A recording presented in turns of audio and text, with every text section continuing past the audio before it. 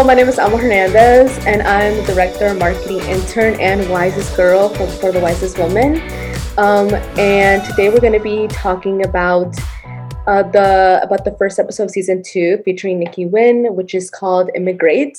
She talks about the first generation perspective, coming from an immigrant household, and overall a woman of color pursuing a STEM or higher education.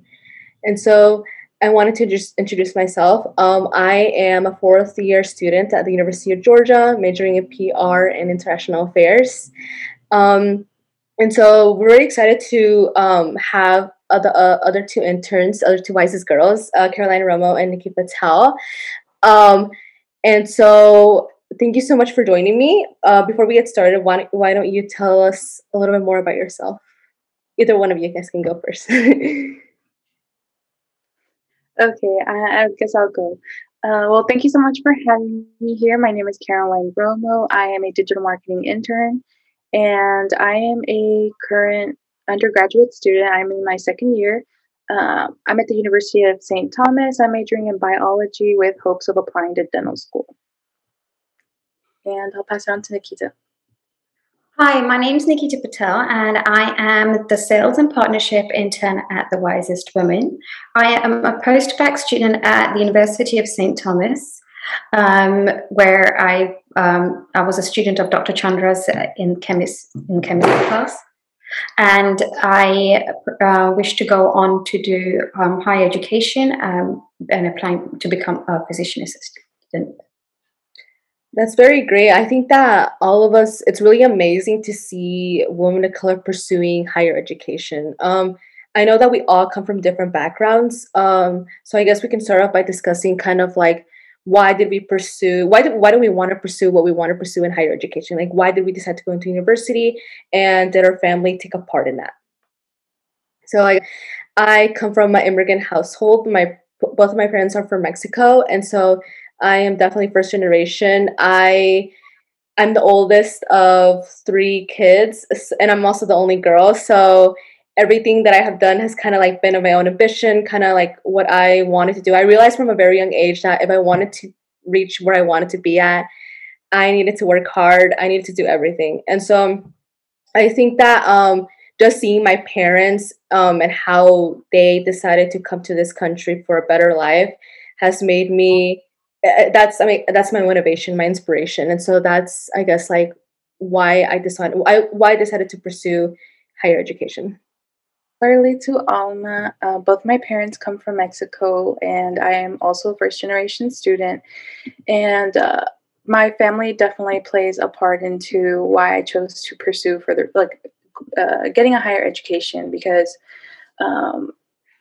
I have an older sibling, and she most definitely also played a part into that. But she didn't pursue a career in STEM because she is the oldest child, and she definitely felt the need to be able to support our family financially before being able to pursue something else like STEM that would have to include furthering her education for longer and having to pay tuition for many more years. And not only that, but a lot of my family, especially my cousins, they have not been going to college, and they have no interest in doing so. And so I have always had a passion for science, and since the beginning of middle school. And through teachers and mentors, I felt that I really enjoyed science, and biology specifically, or medically inclined sciences, because it plays a big part in the community and giving back to the community and ensuring everyone's well-being. And yeah, I will pass it on to Nikita. Okay, so my story is a little bit different because, so I did my bachelor's about 13, 14 years ago in biochemistry.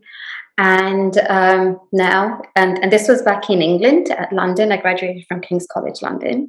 And then I went to work in pharmaceuticals field, where I actually got my job even before I finished my finals. But then I still obviously finished my finals. And I did contemplate going. I always wanted a further education. And it was, so my parents are not college students, But obviously, we were, everyone around me, whether it be within my family, my friends, everyone was going to college. So it was kind of like, if I didn't go, then I would be like the only one not going.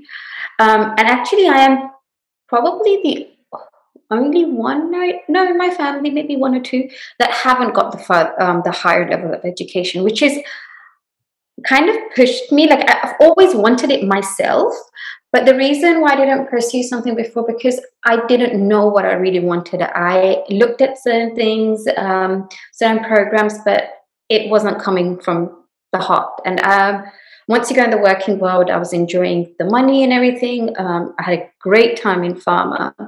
But then when we moved over here to the US, and I was working in research, and that's when, the lab times and everything, I kind of all came back to me. I'm at a different phase to that higher level of education.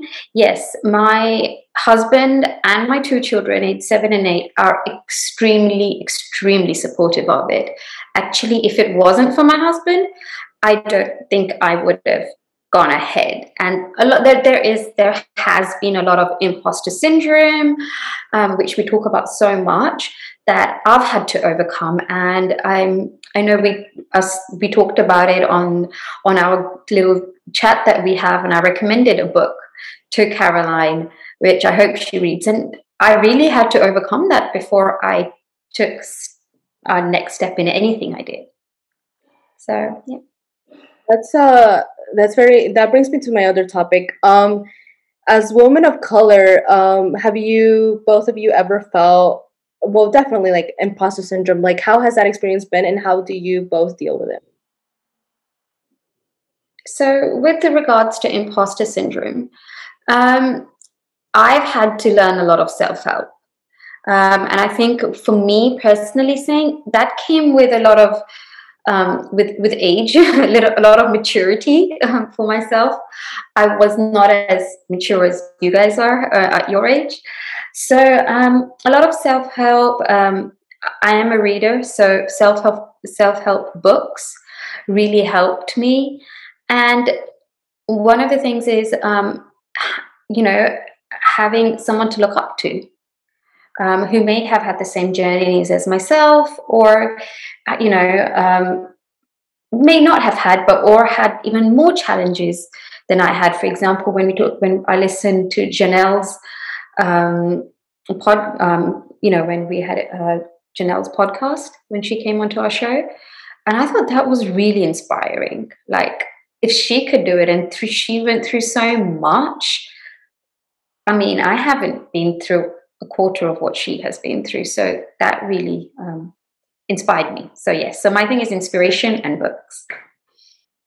I completely agree with you 100%. I think that her experience, the way of how she got into MIT, really spoke with me, just because I felt like I was back in when I was applying to colleges. Like, she transported me back into that time. And I think that the way I deal with imposter syndrome is through just remembering my values. Like, where do I want to be at? And, like, also remembering there's only one of me. And I hold a very special motto in my heart of, like, if it's meant to be, it's simply going to come to you. It will be. And so I think that whatever lies for all of us, it's going to find us. No, yeah, most definitely. I feel that the way I'm able to work around imposter syndrome is self-advocacy, because although there are those moments of self-doubt, oh, I don't belong, maybe I'm not worth having these positions or having these opportunities that are given to me, because being first generation definitely comes along with a sense of not belonging.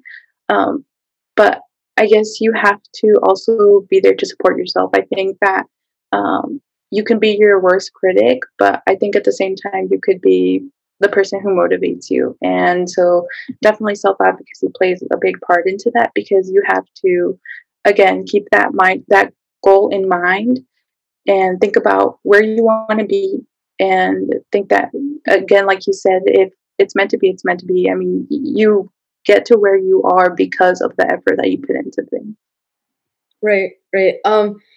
as women of color, have you guys ever felt not belonging? Well, I feel like I think that's a given. But like, can both of you explain a certain situation or some just like how does it feel not belonging within maybe the university life? I know for me, I go to a PWI, a predominantly white school, and so I often feel very out of place. I think that the first time I went into, I literally transferred out within 1 week just because I felt so uncomfortable. I cried. Like, I don't know. I just felt like an outsider. I felt like I couldn't fit in. Like, I was in I want to say like 100-person class, and I was the only like person of color.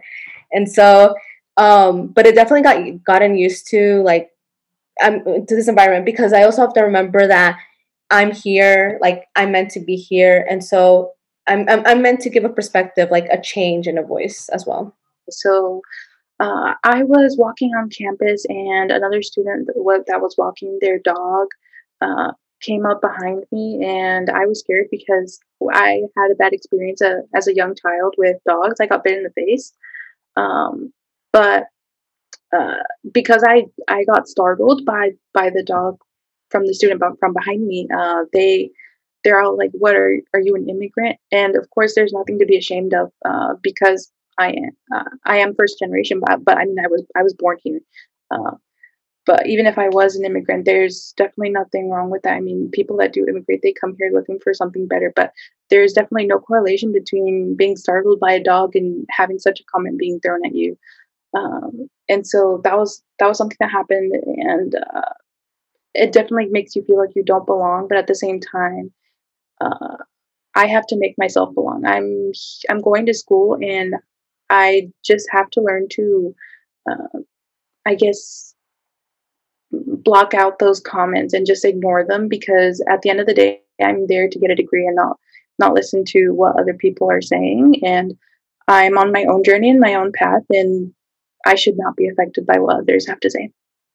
Oh, wow, that's really interesting to hear how you guys have felt. I haven't felt like that, but definitely hearing both of your stories, it's made me want to be more aware of how others may feel. I've never thought about it that way. I live, maybe because I'm a person who lives a little bit in my own cocoon, I have had racial like slurs thrown at me, but not at a workplace, obviously not, and not at an academic institution. But for me, I just took it with a pinch of salt, and I mean, this is also a lot more wiser and older now. I just felt that, oh my God, like I felt sad for that person, that I feel so sorry for you that you have so much hatred within yourself.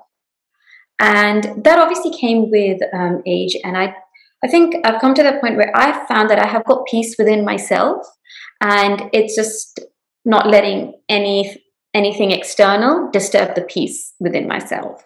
So it's not a woman of color, but definitely a woman. In my previous job back in England, I was the only female. It was a full male team. And I did feel like there are parts with after I became a mom, I couldn't have the conversations that I would have liked to. And I'm a real feminine girl. I'm a girly girl. And I just felt like I couldn't talk play dates with them. I couldn't talk about like it just wasn't them. And for me, it was very much part of me.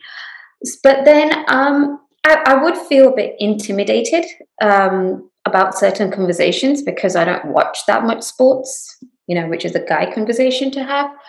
But then how I overcame that is just by reminding myself, just like you girls do, is why you are there.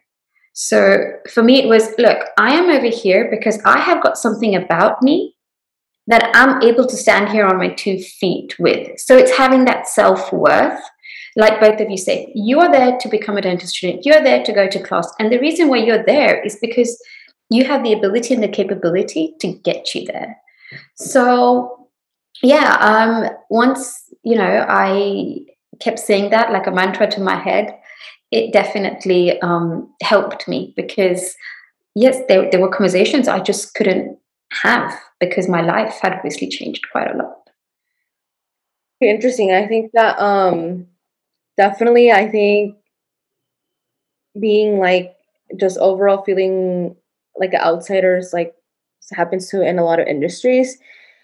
I also wanted to touch on just overall how is it like coming from a cultural background and being like in America. I guess I could go first. I guess like the constant fears and like the constant fears of, I guess in my perspective, like of like, oh, like my parents being deported back, or I just overall like losing, I guess, my ambition, or like to keep going, or like supporting my family and all that. But also there comes with obstacles of coming from a cultural background, but there's not a lot of obstacles. And the way I'm talking about is that like, and Nikki also mentioned this on the podcast, how like I kind of had to be the one doing the translation. I started translating for my parents' documents, phone calls, at like I want to say age 10, um, and also doing their taxes. But yeah, Well, Emma was saying, I, for sure, at a young age, I remember having to translate. And even now, I still translate certain documents or fill out things for them or help them in any way possible. But coming from a cultural background, I guess it's definitely something difficult to even go outside because.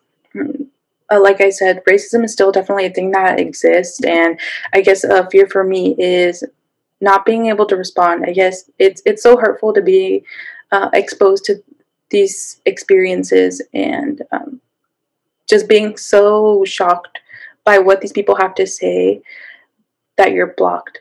Like you're speechless. You don't know what to say, and it hurts because your parents have to hear this, and they they don't deserve it. They don't deserve these type of words of hatred. And so I guess that's just a fear of mine, and that's something that comes with it. But I guess on a positive side, coming from a cultural background allows us to be able to appreciate diversity. for sure. I think that we have such a wide range of just overall traditions and perspectives, and especially like being bilingual. I think all of us are bilingual, and I think that some people I've seen a lot of like social media stuff, how like a lot of like white people, like for example, like knowing English and French is seen as something attractive, while like a person of color knowing, for example, like Spanish and English is seen kind of like ghetto to them. And so I completely disagree with like knowing like just like thinking about it now, like I can think in Spanish. Like I feel like that's so, crazy, like having such a wide range of information in your head. Um but yeah, I definitely, coming from a cultural background, like it may seem like sometimes like I don't fit in with my classmates, but like it's who I am. It's where I come from. So Really interesting to hear. Definitely, I come from a slightly different background in the sense that, so I have Indian ancestry, but I'm third generation out of there. So my great grandparents from both my mom and dad's side moved to East Africa, which I don't know if many people know about over here in the US, but with the British colony, a lot of, they stayed in India for quite a long time. So they took some people for their workforce and migrated them to Africa. And so, so my parents were both born and raised under the British rule, which meant that their level of education and everything was under the British standards. And then obviously I went to a British school when I stayed in Kenya. I was born in England, then I moved back because all our family is there. I've completed up till, I think, what you guys would say high school. And then I came back and then I went back to England. But for me, it was a seamless process, okay, because I was raised one way and it was more of a British way. Yes, at home, things were a little bit different. but it wasn't far-fetched. It wasn't like, because I had my grandparents they had done a lot of the hard work for us, to be honest. So it wasn't that bad, to be honest. But I do feel, after, like, coming here, and after the way the world has changed over the past few years, I feel like, yes, I can, if somebody says something to me, I can handle it or brush it off. But with, for example, like Nikki said in the on our show, like the whole, like, for example, China virus, and then the subsequent hate crimes that led to that. So when the Delta strain variant came out, which actually happened in India, I was a little bit concerned for my children. Now, we do look Indian, although our culture, we wouldn't say we're fully Indian either, because, you've got the British, and then we've got a little bit of the African there, and then you've got the Indian. But at first glance, whether you look at myself, my husband, or my children, we look Indian. And I was really scared about what they would, if anyone would say anything to my children in school, to be honest. And yes, when we speak, my husband and I come off as British, but my children don't see that. I mean, they're still children. They see themselves as American, although they were not born here. I mean, we moved when they were like 1 and 1.5. But it does scare me that where is this leading to? Because, like, Houston is a melting pot. I came from England, London. London was a melting pot. Like they say, and like Nikki said, is that what she went through, like, you do have a few bad apples here and there.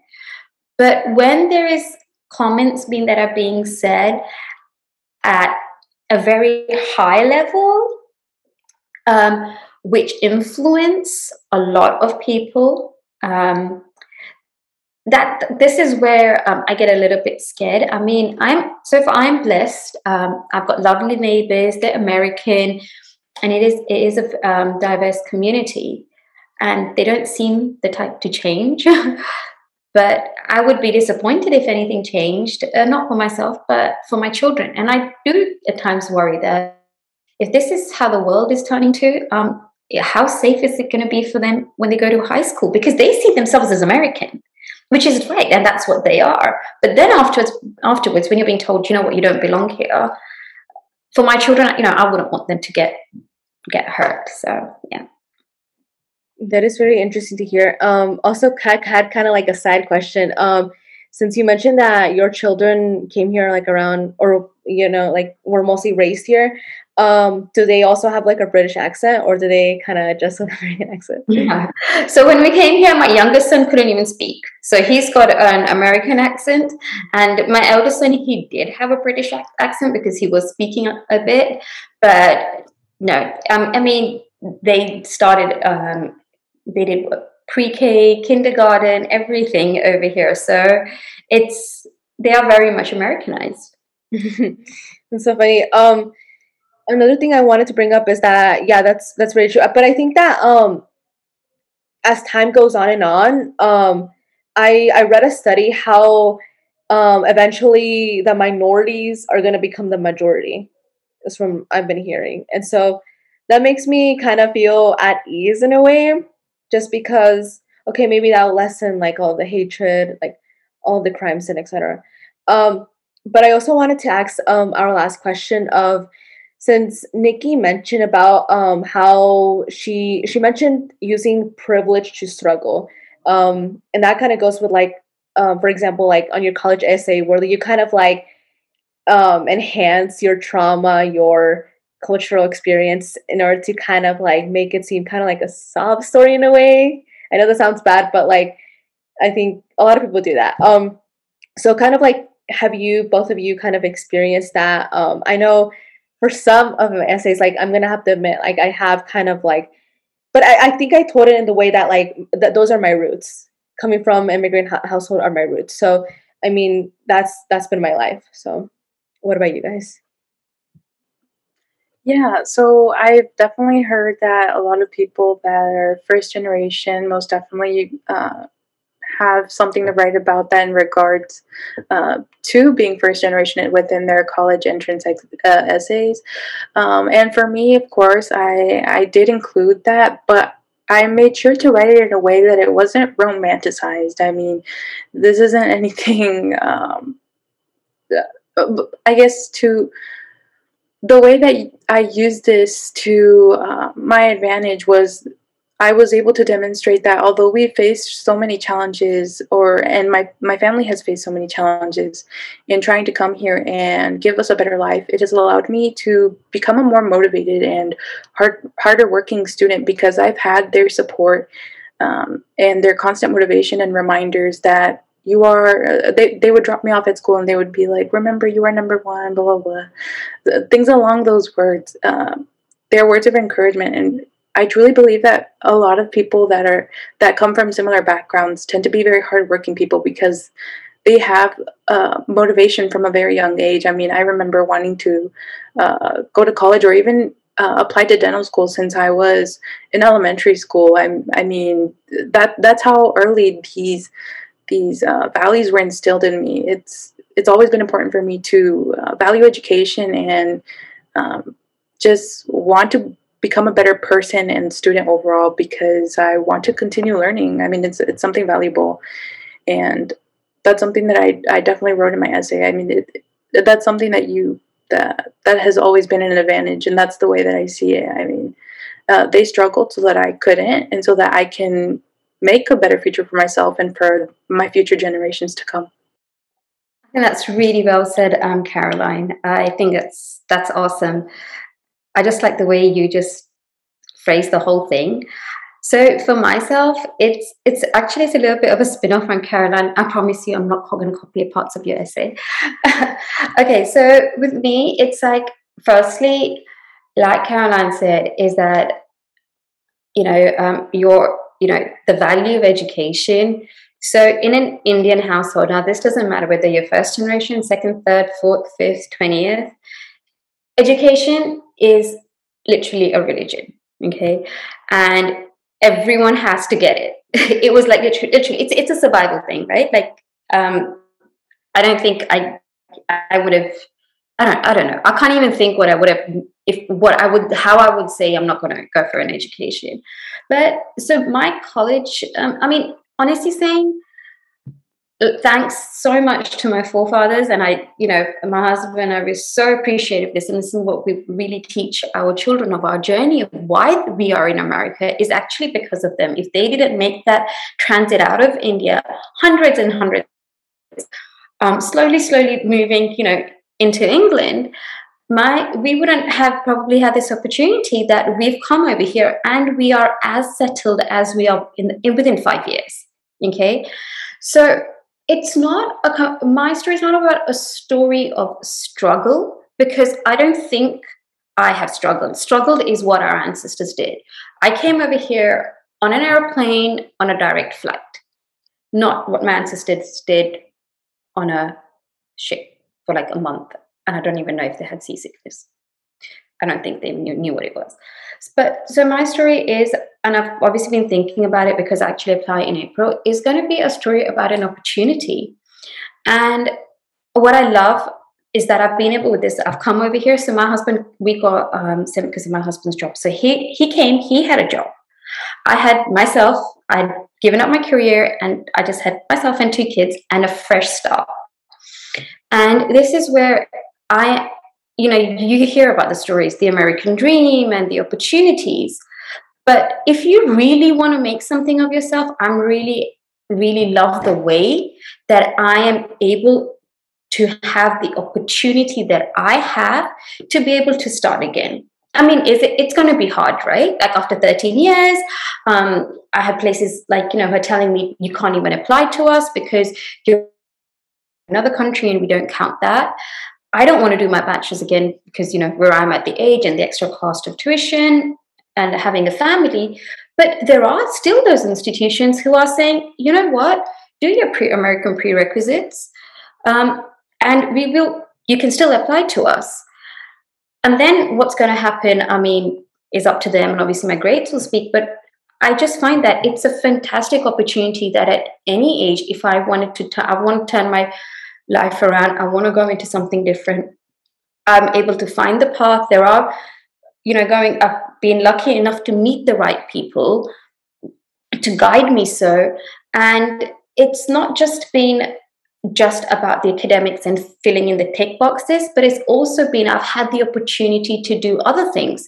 For example, get involved in undergraduate research on the side, get involved in this fabulous social impact awareness program that, we're doing over here at the Wisest Women via Wisecast.